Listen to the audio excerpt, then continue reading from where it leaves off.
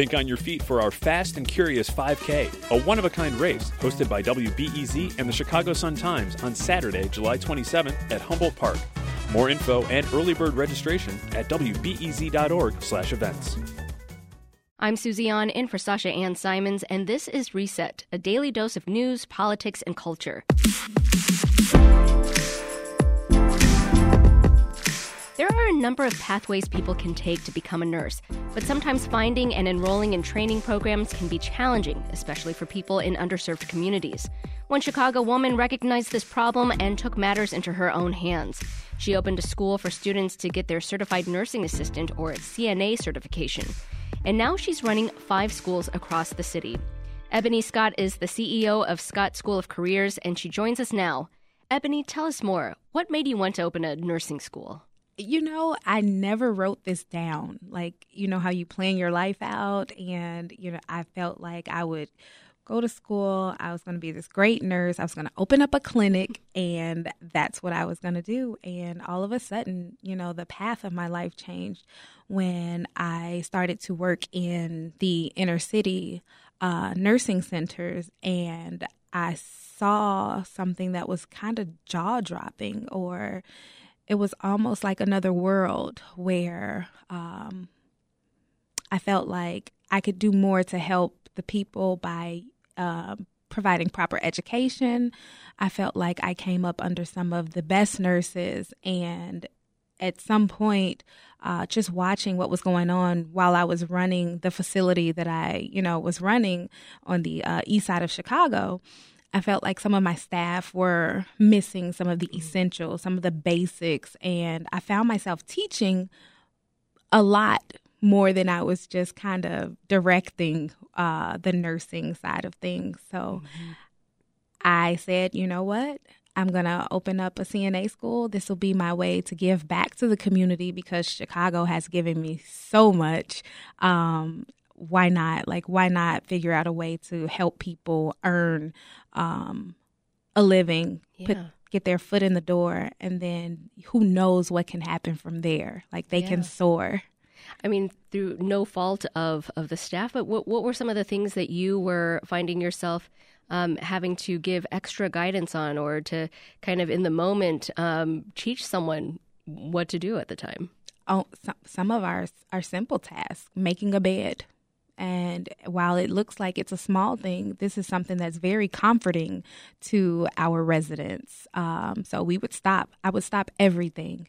I didn't care if I had on 4-inch heels or whatever it was. This is what we're doing right now. So simple things like making a bed. And if you go even further, I feel like compassion, it's something that I feel like you may think you can't teach it, but I feel like if you show it, at least it starts to change the mind of the person that's watching you, the way that you treat a person. And then they see it and it's like, oh, that's how we should be talking to somebody or treating somebody or holding their hand or being that family member to people that are institutionalized, especially in long-term care. Yeah. Well, so where did you open up your first school?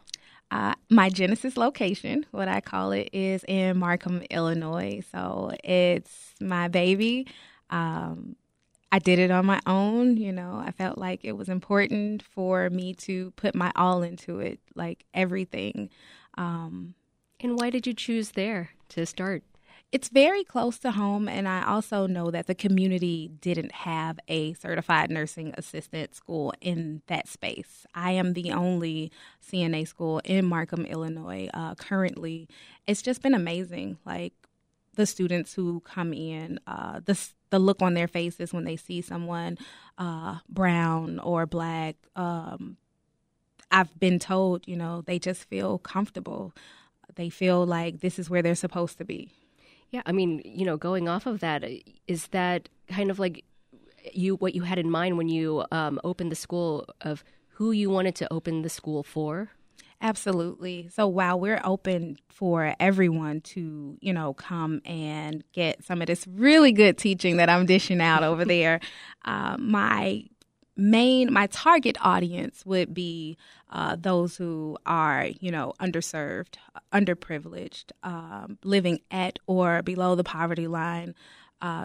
You have women who have children who, for whatever reasons, if they're not in a partnership because of some things that are out of their control and some things where, there are a lot of disenfranchised Black and brown communities. That is where I want to make sure that I focus my attention. That is where I want to give back. That is where I want to invest the education that I have and to share it with those who come into my space. Yeah. Well, I mean, since then you've started 4 other schools. So, what are the courses you offer? So we offer the Certified Nursing Assistant course, of course, because that is the basics. I feel like these are the building blocks. This is the stepping stone. I myself started as a CNA when I was just 16 years old, and it opened up so many doors for me. And we also just added our LPN program on the west side of Chicago in the Austin community, which is a licensed practical nurse. Yep, you got it.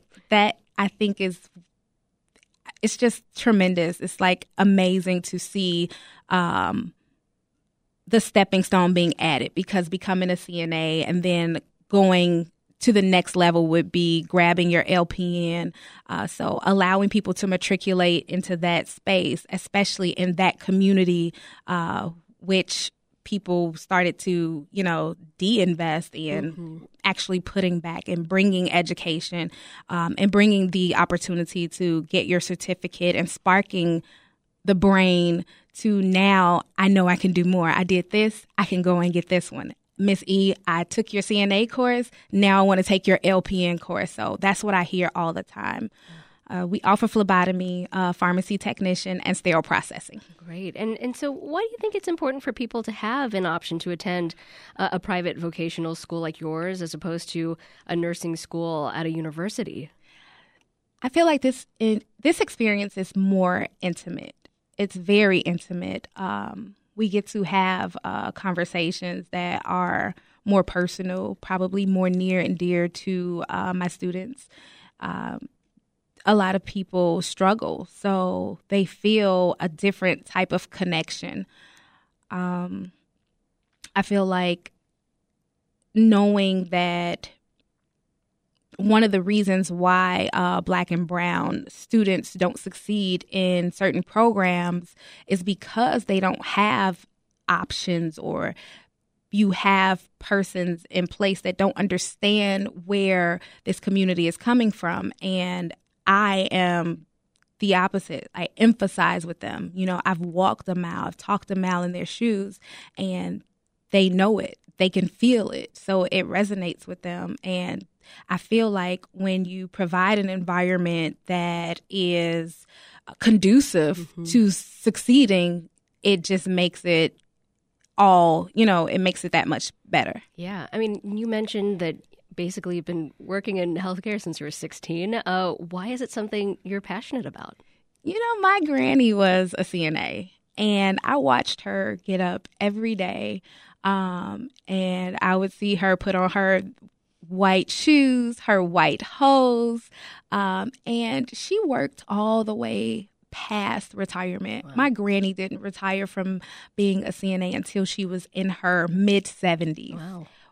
It had to be something great about healthcare, about helping people, that she loved it so much that when she had the opportunity to sit down and enjoy herself, she still wanted to go into her workplace. And I try to emulate the things that I saw her, do, and how I saw her interact and how she would talk about, her work.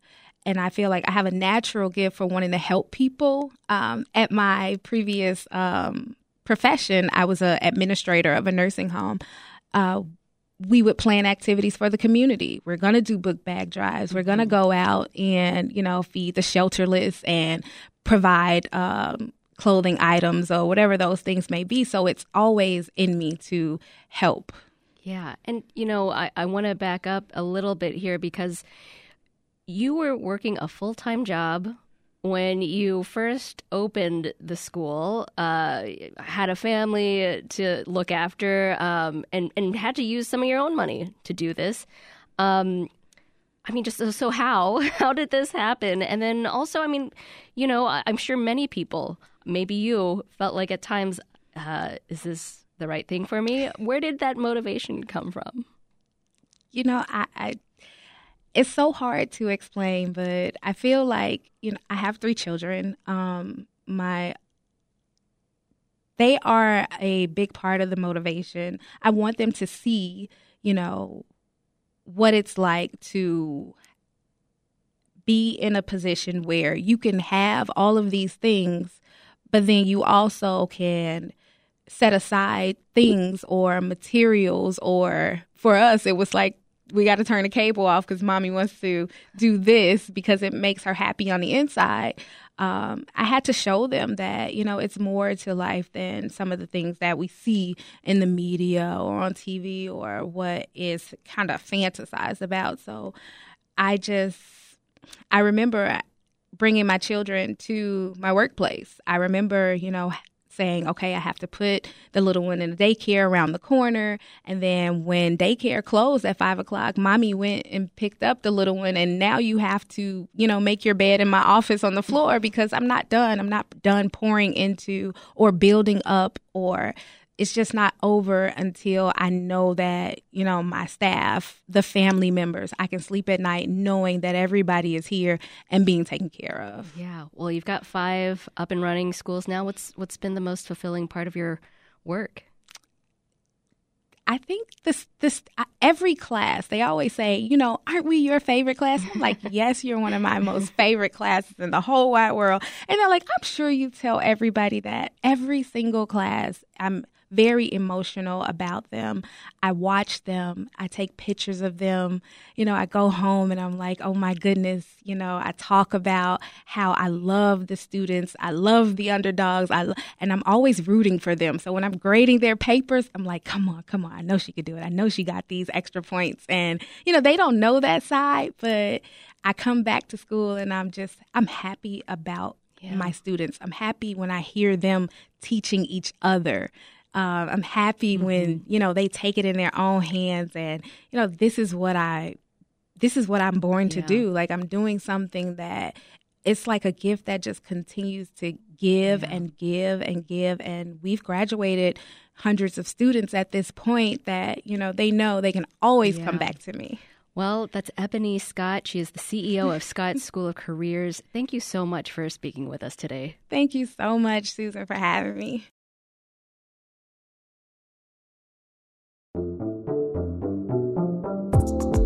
This episode of Reset was produced by Micah Yason. It was edited by Ethan Schwab. If you like hearing from movers and shakers in Chicago, then subscribe to our podcast. We talk with inspiring people from across the city and beyond, and you can find all of them in our podcast feed. And when you subscribe, leave us a rating. It really helps more listeners find us. All right, that's all for Reset. I'm Susie An. We'll see you tomorrow.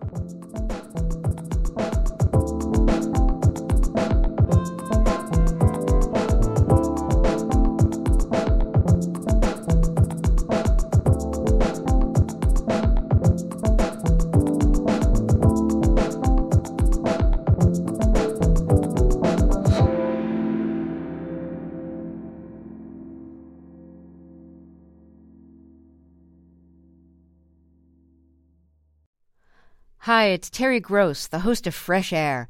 We bring you in-depth, long-form interviews with actors, directors, musicians, authors, journalists, and more. Listen to our Peabody Award-winning Fresh Air podcast from WHYY and NPR.